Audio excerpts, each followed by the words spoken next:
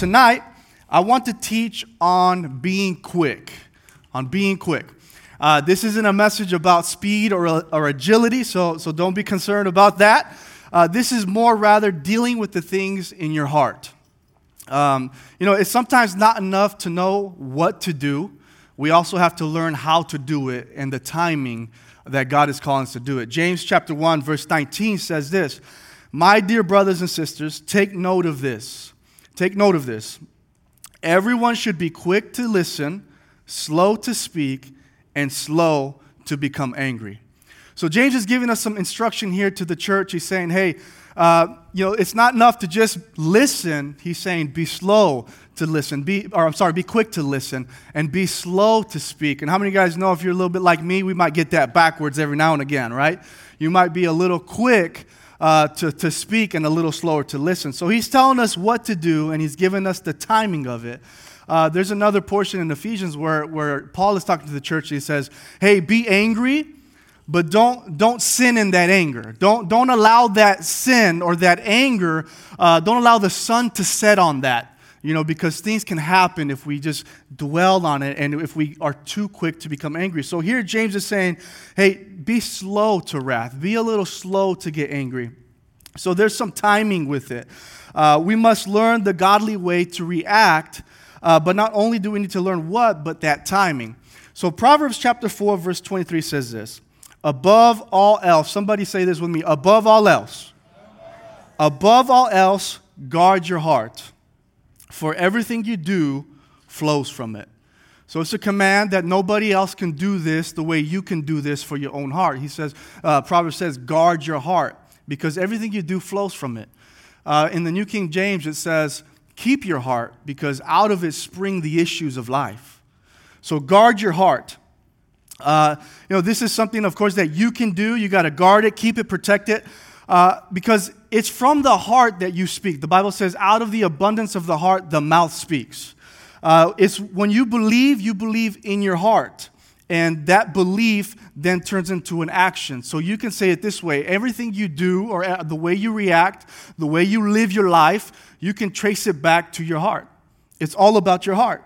So because of that, we must guard it. And one of the effective ways of guarding your heart is by not allowing certain things to take residence in your heart. And that's what I want to talk to you guys about tonight, is not allowing things that shouldn't be in your heart to come into your heart and to just take residence in your heart.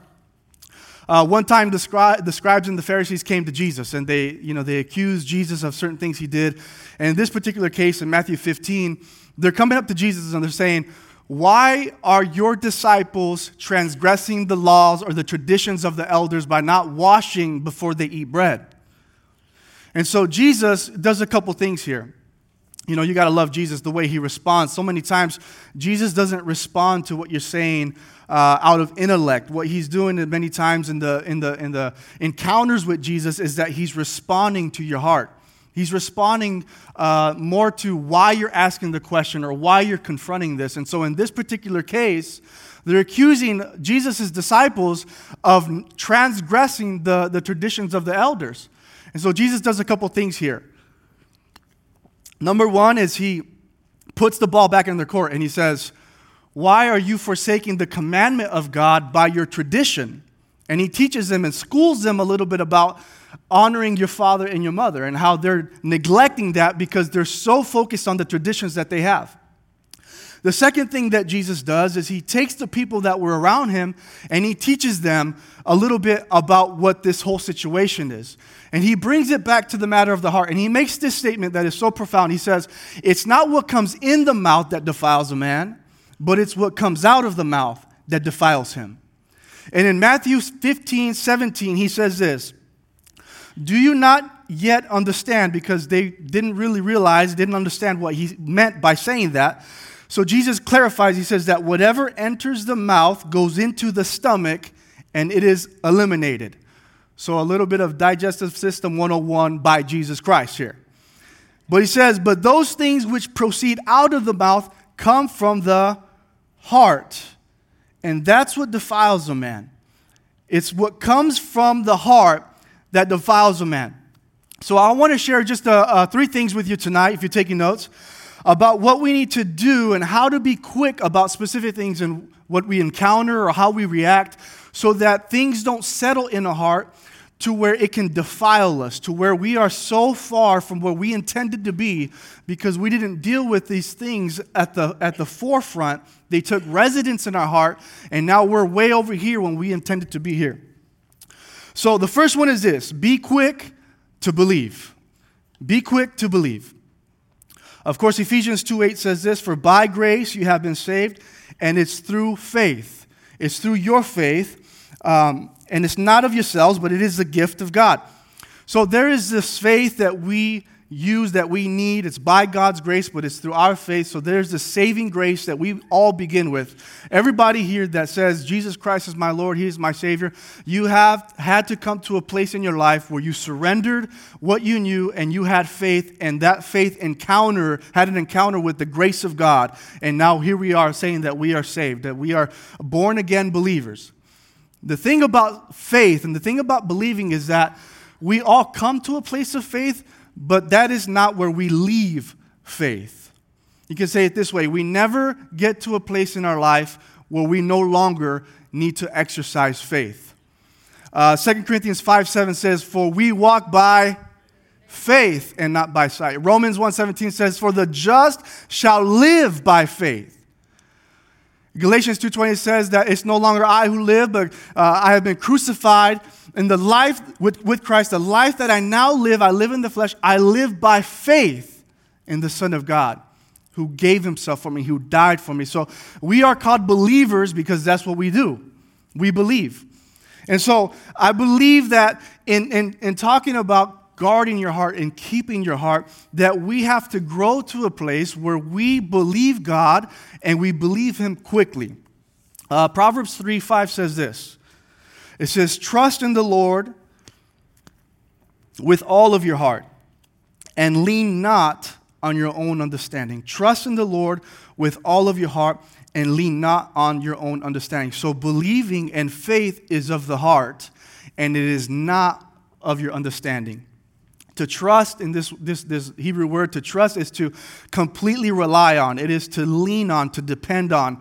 It almost gives this definition of carelessness, not necessarily that you're doing it because you don't care, but you're doing it so much in Christ that you don't care so much about the other things that would taint that trust in the Lord. And so it says to trust in the Lord with all of your heart. And to contrast that, to tell you what the opposite is, it says, do not lean on your own understanding. Because faith and because your believing is of the heart, then there is a way that we can do this rather quickly, and we don't have to wait for our logic, our reasoning to catch up with what God is telling us to do. So it says, trusting is of the heart. Genesis 22, a story about Abraham of the Bible. Verse 1. God commands Abraham and asks him to do something very, very big. The Bible says he tests his faith. So Genesis 22 says this. Now it came to pass after these things that God tested Abraham and said to him, Abraham, and he said, here I am. Then he said, take now your son, your only son Isaac, whom you love. You know, he had to add that right there, whom you love, and go to the land of Moriah and offer him there as a burnt offering on one of the mountains of which I shall tell you. So Abraham rose early in the morning and saddled his donkey and took 2 of his young men with him and Isaac his son. He split the wood for the burnt offering, and he arose and went to the place which God had told him. Then on the 3rd day, Abraham lifted his eyes and saw that the place afar off. And Abraham said to his young men, stay here with the donkey. The lad and I will go yonder and worship, and we will come back to you. Here we have Abraham, who at this point in his life, he has been walking with God. God has asked him to come out from the land of his fathers and his mothers, the land that he knew, and he called him out, and he gave him this amazing promise. Abraham, by this time, had recognized the voice of God. By this time, he had made decisions and moves to say, this was totally God, and I can see that it was God because here are the blessings by it.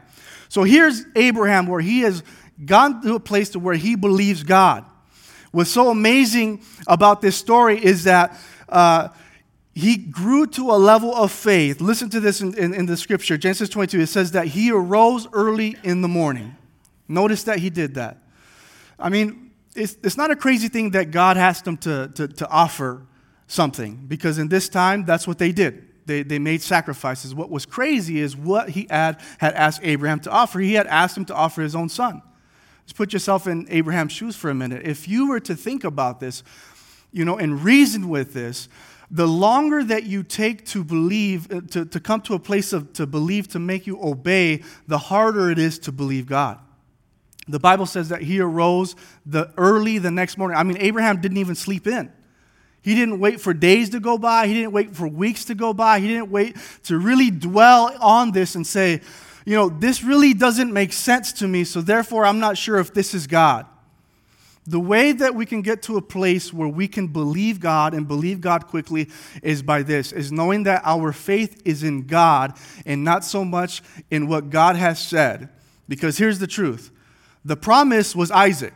Okay, this is what God had told him before. I have given you this seed, and out of this seed, I'm going to make you a father of many nations. But the promiser is God.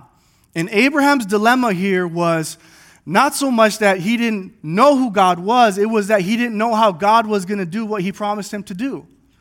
But I believe that Abraham came to a place in his faith where he knew who God was. He knew that God was not a liar. He knew that God was going to perform his word and do what he had said to him no matter what. If you continue to read in the Bible in Hebrews 11, it talks about the faith of many people in the Bible. And it says in Hebrews 11 that by faith, Abraham rose to sacrifice his son, concluding that God would raise him up from the dead. And so it's amazing to me because it says that, listen to Abraham's faith. He says, myself and the lad will come back to you after this. Even though God just said to sacrifice and to kill your son for me, Abraham says, listen, wait here. We both will be coming back soon. So Abraham didn't really know what was going to happen. He didn't know how it was going to happen. Hebrews 11 says maybe he was going to sacrifice Isaac, but at least he had the faith that he would be resurrected there and he'd still bring Isaac back home to mama. Because God is good, and because he said it would be through Isaac, it's going to be through Isaac somehow, some way. Abraham came to a point into his life, and now we recognize him as a father of faith, right? When we study Abraham's life, that's one of the biggest things that we think about with Abraham is, man, he had faith. By faith, he was righteous before God. By faith, he did what God had called him to do. The key to coming to a place where you completely guard your heart from doubt and unbelief and its insecurities and fear and pride is by coming to a place in your heart where you decide, before God calls you to do something, before you find something in God's word, that you're going to decide to believe it and believe it the moment you know it's God's voice. Because what that does is it keeps your heart tender and it keeps your faith growing.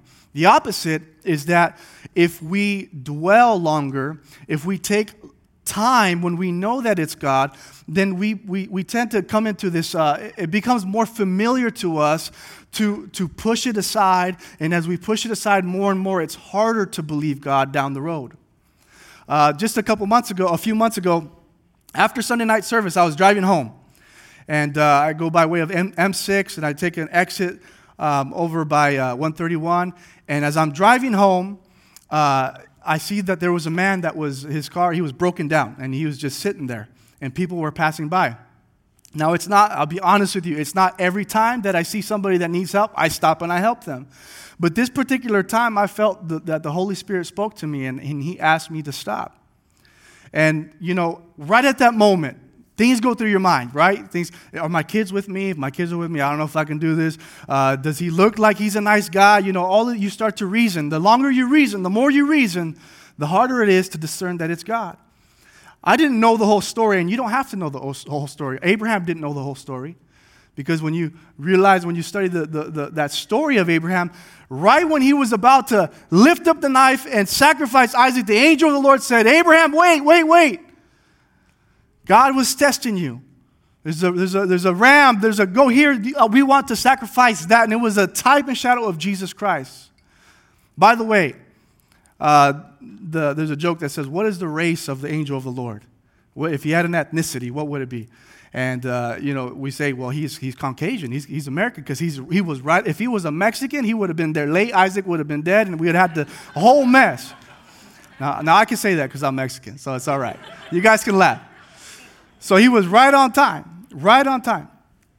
So back to my story here. I'm driving, and I see that this guy, needs help, obviously. I don't know how long he was there, but I didn't know the whole story. I just knew that God had asked me to stop, so I stopped. So I went up to him, and I introduced myself, and he was just in a dilemma. He was just very, very distraught. He didn't know what to do. He's just kind of hopeless, been there for a while. So I said, listen, I can help you out, man. You can hop into my car. We can go see if maybe you need gas or whatever. We did all these things. Nothing worked out. So I said, hey, man, what's your name? I'm Dennis. Well, I'm Daniel. Nice to meet you.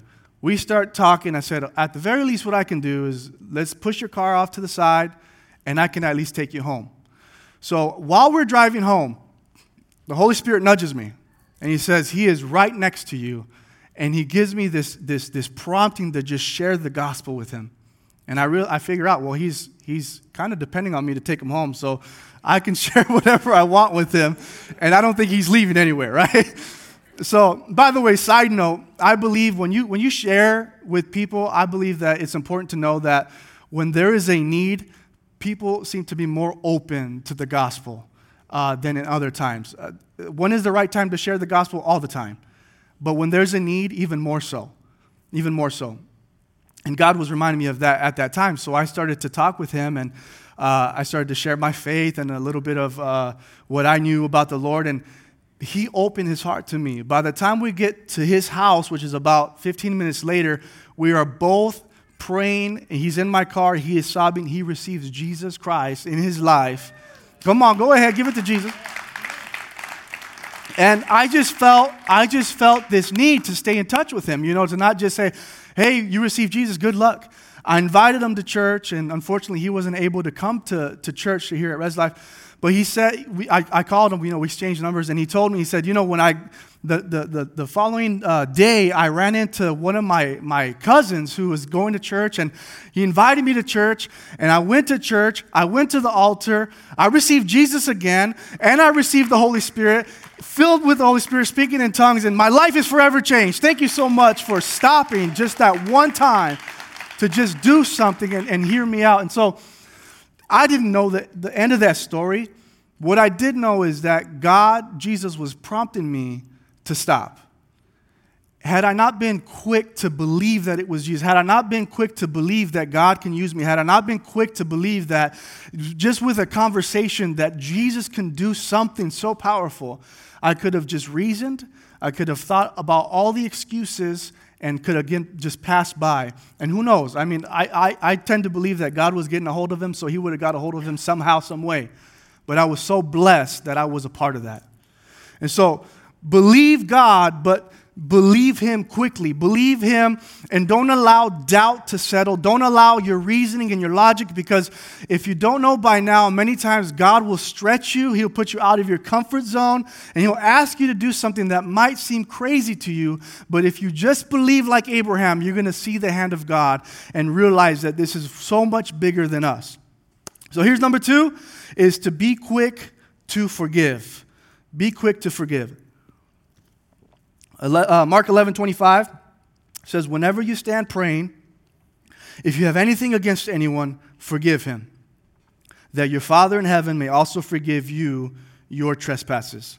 Whenever you stand praying, forgive if you have anything against anybody else. The context of this scripture here in Mark 11:25, Jesus just performed this amazing miracle to where he cursed the fig tree that was not producing figs, it wasn't producing its fruit, and by the time they came back around, the tree was withered. And so Jesus teaches his disciples about faith. He talks to them about believing God, a mountain-moving faith. If you have the faith to just speak this out, to believe it in your heart, and to speak it out, to make this mountain move, that you can believe it and have what you say according to God's will. Right after this amazing teaching, the next verse, he's saying, by the way, while you're praying, if you have anything against anybody, forgive them, so that God can forgive you too. I believe that this is a connection. I don't believe there's a disconnect between where your heart is and where your faith is. I say it this way. Your faith is more effective when your heart is pure before God and pure before people. Galatians 5:6, that faith works by love. By love. And so the thing to do is to forgive, and the way to do it is quickly. 1 Peter 3:7 says this. It says, husbands, likewise, dwell with them with understanding, giving honor to the wife as to the weaker vessel. It doesn't say your wife is the weaker vessel. It's saying honor your wife as to the weaker vessel, and as being heirs together of the grace of life, that your prayers may not be hindered. That your prayers may not be hindered. I believe that your prayers have a connection, direct connection to where your heart is and whether you are sitting on unforgiveness or bitterness or any of those sorts of things in your heart. Those things can hinder your prayers. We were in an event one time, and it was a marriage event, and I asked a couple that were there, they were standing because they were the longest married, over 60 years. And I said, what would you share with all of us about your marriage and about staying married for this long? And, the woman the wife, she's looking, and she kind of looks at her husband, and she looks at me, and she says, you need to learn to forgive a lot. And then she looked back at him, and we're like, maybe they're forgiving each other right now. I don't know. But, it's kind of funny, but it's so true. It's so true. Forgiving is something that we do, but we continue to do, just like believing. Believing is something we do. We start out in the faith, but we don't stop doing that. Forgiving is what we do and we should do in the beginning, but we never stop to do that. It is to continue to forgive. Again, your faith is effective when your heart is right. The longer that you take to forgive somebody, the harder it may become to finally surrender and forgive and release whatever it is that God is asking you to do. The longer you take to forgive, the harder that it might be. Because when you forgive, you are set free. You are set free. If you do not choose to forgive, there is a higher chance, talking about, again, guarding your heart, talking about what Jesus said, it's out of the heart that defiles a man. It's not what comes in, but what comes out. And so when you choose to hold on to unforgiveness, what that leads to is that leads to bitterness. That leads to, that takes you don't just stay in unforgiveness. It takes you to a place that you don't intend to be. It takes you to a place of bitterness. It takes you to a place of maybe envy or even hate. There are things that it can take you and it builds off of if you never deal with it. And the longer that it settles, the longer that it's there, the harder it is to deal with it. I believe one of the reasons that some people find it hard to forgive is because they have a misunderstanding of what forgiveness is. There might be a misunderstanding to say that if I forgive somebody, then I'm giving them permission to do whatever they did to me before. And I don't want to do that, so therefore I'm not going to forgive. But that's not true. Another misunderstanding is that when you forgive somebody, you think you have to allow them in your life at the level or the degree that they were prior to this offense or prior to this trust that was broken or compromised. And it's very important to note that there is a difference between forgiving somebody with the love of God and trusting that person again to where they were in your life before. I remember I was talking with a friend of mine. We were at a small group, and he said, hey, man, can I talk to you, just you and I? And I said, sure thing. So we went to another area in the home, and we were talking, and he was sharing with me about how, he was just struggling with just growing in faith and just different things at church. And he says, and I think I know why. I think there are some things in my heart that I haven't dealt with yet from my past regarding unforgiveness. And he told me about this story where he was at his best friend's house. And at this home, there were several other couples that they were hanging out. And I think there was alcohol involved in this time, and this was kind of before he was really serving Jesus. And so it was a place where it was just not a good setup in the first place. So by the end of the night, his best friend and his girlfriend had a dispute. And they're just, not at terms with each other. He gets very loud and he starts to become violent. This is my friend's best friend. And he gets so violent to where my friend comes up and he says, hey, you guys need to relax and separate, not knowing that his best friend had a knife in his hand.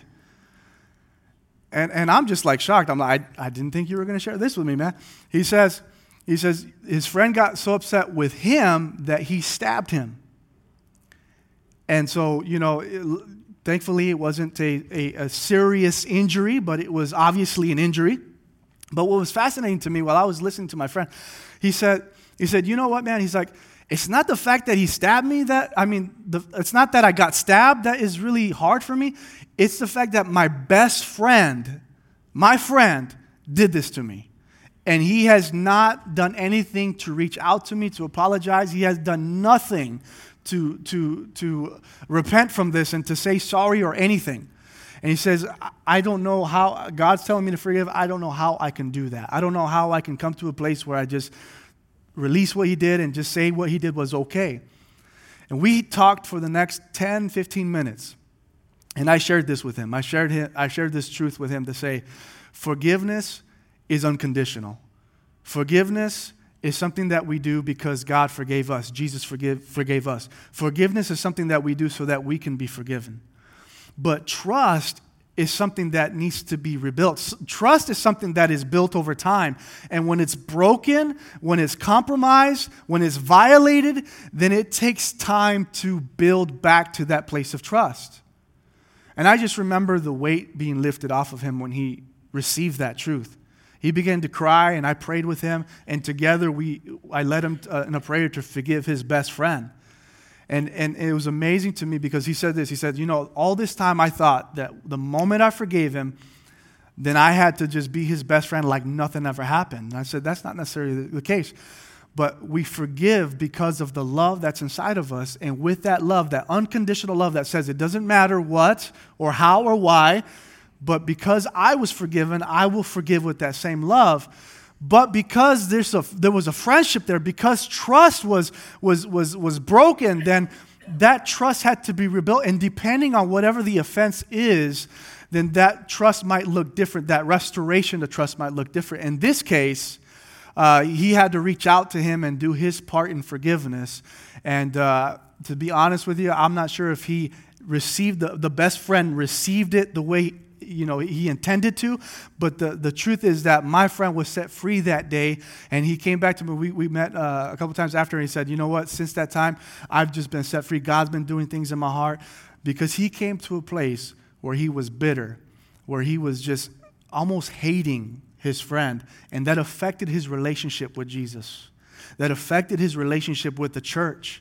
That affected his relationship with other people, with other friends. He didn't want to allow people to get close because he says, what if they do something like this guy did to me? The fact that he stabbed me, okay, whatever, maybe a stranger stabbed me, but this was my best friend. I can't believe he did this to me. That night he was set free, and he understood the power of forgiveness. And so the thing to do is to forgive, and the way to do it is to forgive quickly. So I want to just share about forgiving 3 things. They start with a D, and the number one is this, is you have to decide to forgive. You have to make a decision to forgive. The longer you wait, the longer you put it off, or if you say, if the stars line up this way, or if this and this happens, then I will do it. Or if he comes to me or whatever, then I'll do it. But the decision has to be made on your end to forgive. Romans 5:8 says this, God demonstrates his own love towards us in that while we were still sinners, Christ died for us. He died for us. He paid for the price of our sins. He did this even while we were sinners. He did this even yet not knowing and not deserving and not understanding what he was doing. He decided to forgive whether we were going to come to faith or not. And I believe that we need to come to a place where we decide that we will choose to forgive no matter what. We will forgive if that person gets it or not. We will forgive because we want the forgiveness of God in our lives, and because we don't want our hearts to become bitter. We don't want to be pushed away from Jesus. We don't want our hearts to be hardened, and we want to be set free. So number one is decide. Number two is depend. Depend on God. Unforgiveness is supernatural. Can I tell you that? It's a supernatural thing.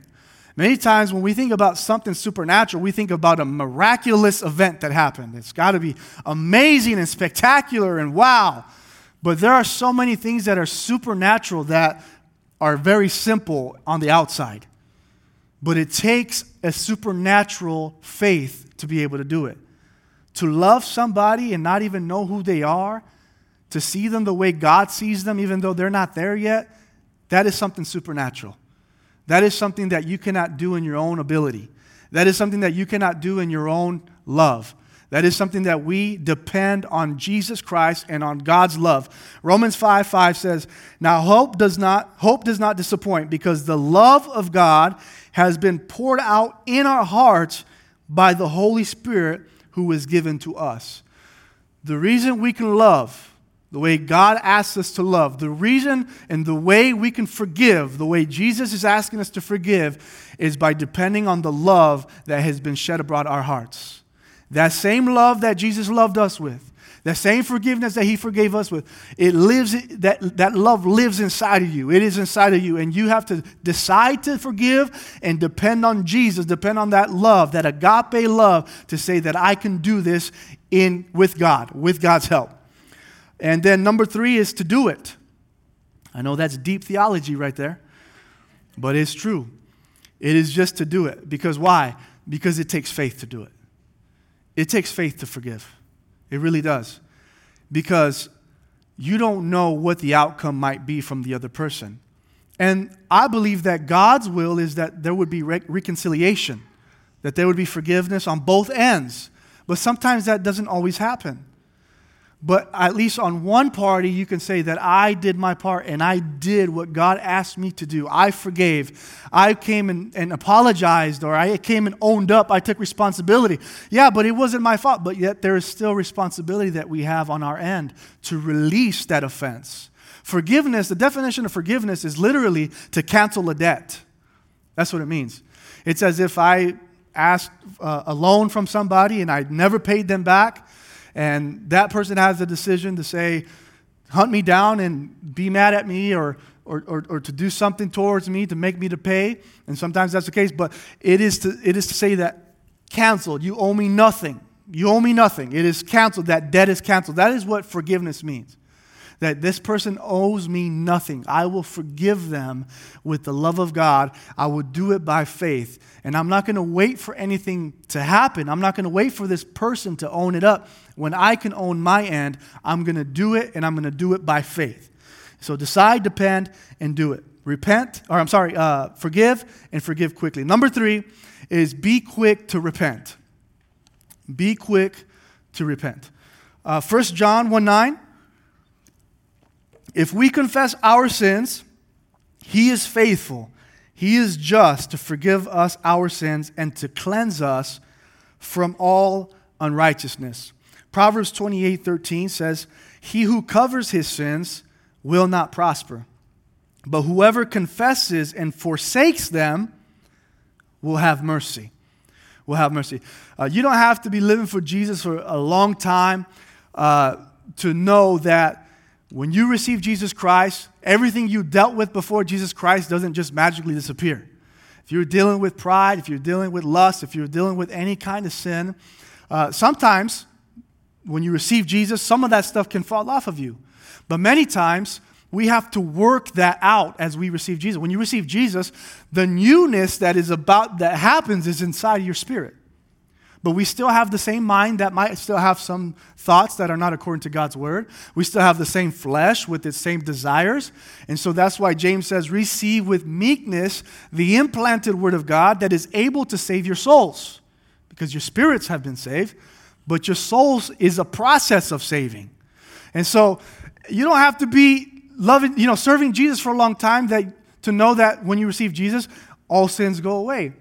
Jesus came and He dealt with our sin nature, but we still are not perfected in our flesh, in our mind. And so there are times where we sin and where we miss the mark, when we fall short of the glory of God. But this is such an amazing promise that says, when you sin, confess your sins to Jesus. because he's faithful and he's just to forgive you and to cleanse you of all unrighteousness. And so we have to repent, and we have to do it quickly. The word repent, what that literally means, if I can give you a visual, is if you're going this way, the word repent literally means to change direction and go the other way. It is to turn from something and towards something else. That is what it means to repent. And so we do that when we come to Jesus, but we have to do that whenever there is something that is not connecting with our hearts and our minds according to the Word of God, according to God's Word. Again, talking about guarding your hearts, talking about what defiles a man comes from inside your heart. And so if we dwell on sin and we choose not to deal with sin, what the dangers of that and what happens is that sin can become normal to our lives. And the longer we wait to repent, the longer we wait to deal with something, a sin in our life, the harder our heart gets towards that issue. No longer are we sensitive. Sometimes no longer we're not bothered by this specific thing that once bothered us. And so to repent is something that we do in our hearts. It is something that when we come together, we say, we confess our sins to Jesus. We come to Jesus and we talk about the matter with Jesus. James also talks about confessing our sins to one another so that we would be healed. And so there is a confession that takes place. There is a admitting that takes place. But it's not just there, because repenting means to turn away from. And so the other part of repenting is to change your thoughts and to change your mind on that matter, on that specific thing that maybe tripped you up, or the thing that you're struggling with. It is to renew your mind. Romans 12 talks about renewing your mind so that you would be transformed.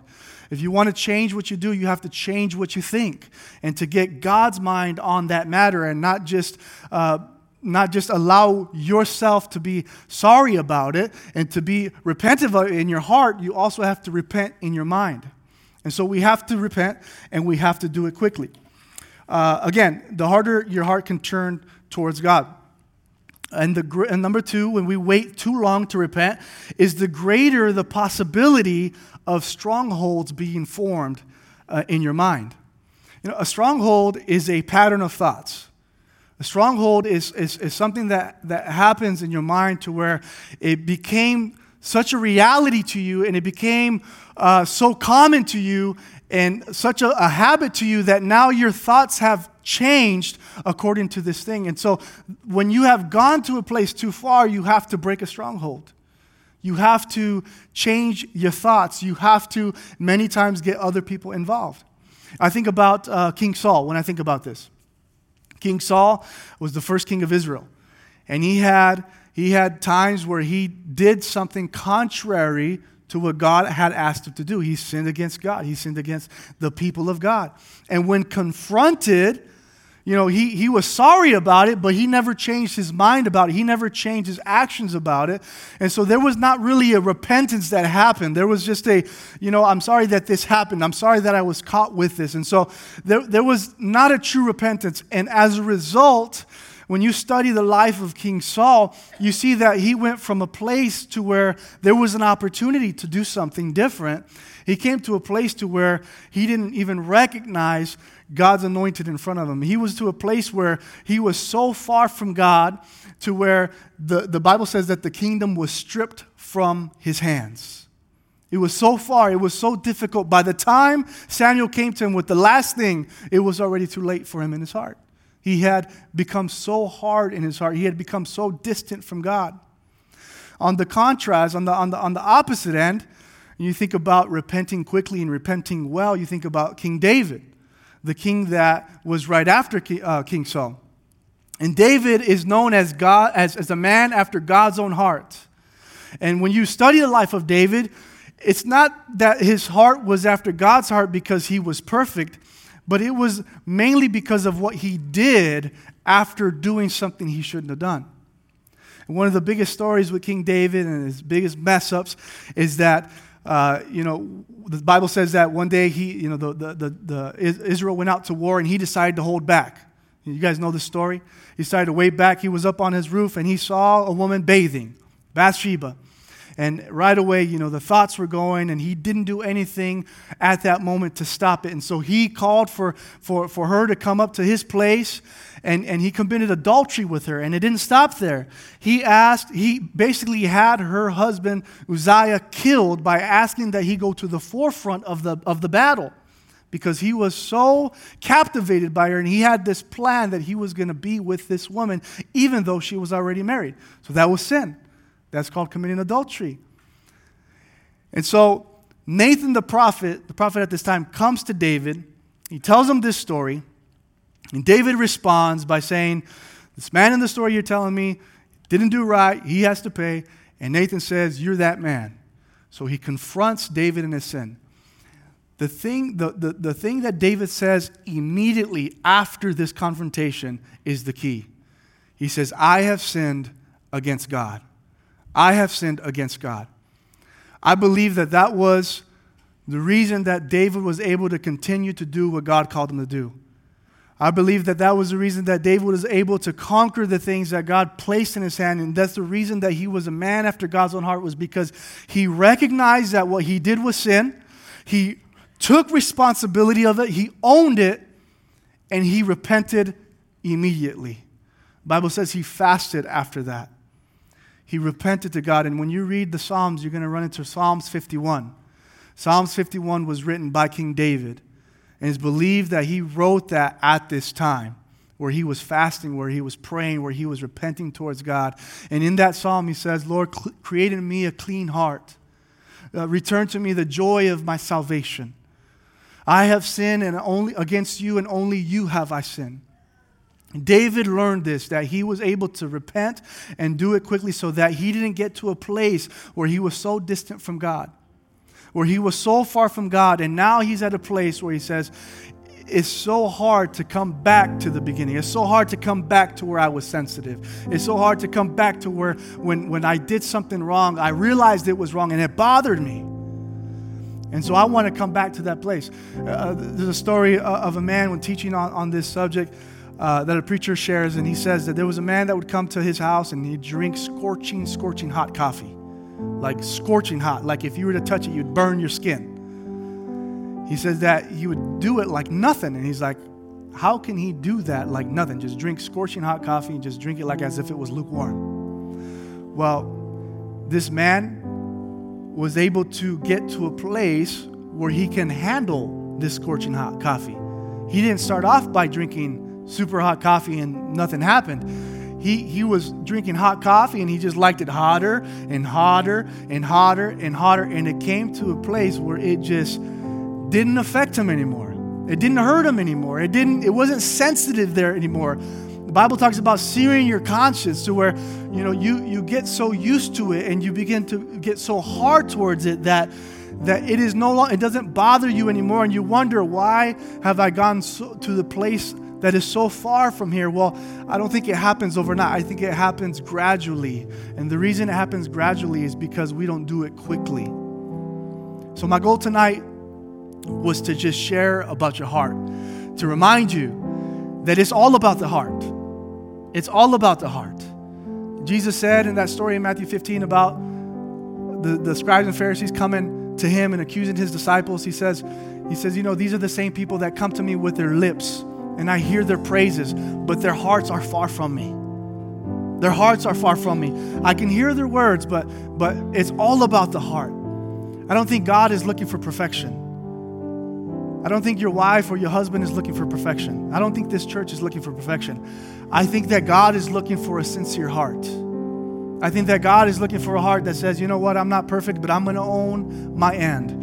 I'm going to forgive quickly. I'm going to repent quickly. I'm going to believe quickly. I'm not going to allow doubt and unbelief to settle. I'm not going to allow bitterness and hate to settle. And I'm not going to allow sin to settle. Because God has called me to do something greater than what these things would hold me back to do. And I will not allow to be defiled. I will serve God with all I got. Church, would you stand with me as I pray with you before we're dismissed?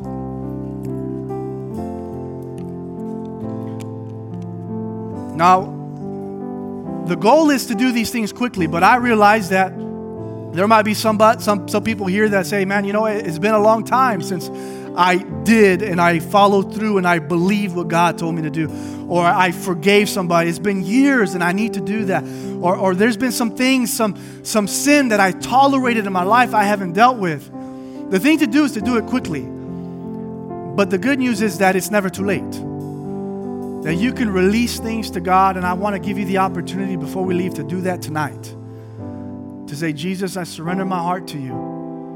Maybe one of these things talk to you, and you know that what you need to do. And I maybe just was used by God to remind you, and to encourage you, and to help you stir that faith up to do what you have to do.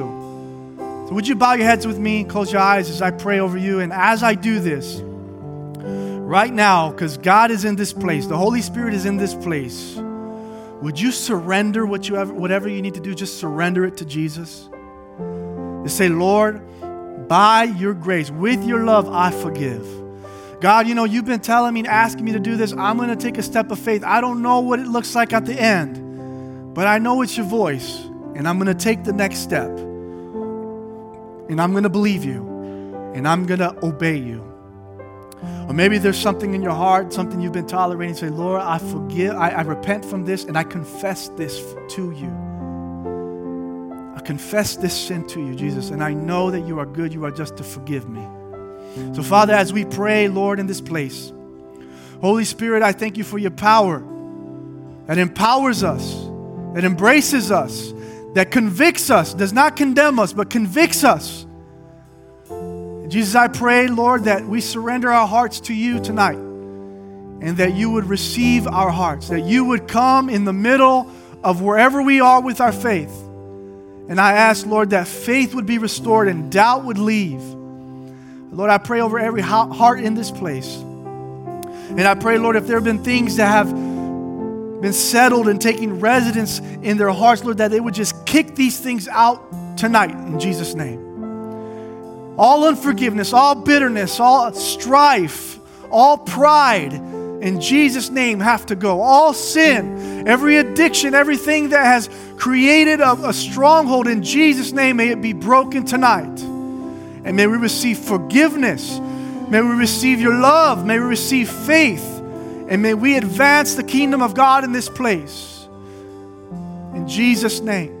Now, as we continue with our head bows and our eyes closed, I want to give an opportunity for somebody to do those things tonight. Maybe you're here tonight and you haven't given your life to Jesus. You haven't surrendered completely to Jesus. Maybe you've been living for yourself, but tonight you're stirred up to give your life to God and allow Him to be the Lord of your life. Allow Him to set up His kingdom in your heart. If that's you tonight, I want to invite you to believe tonight.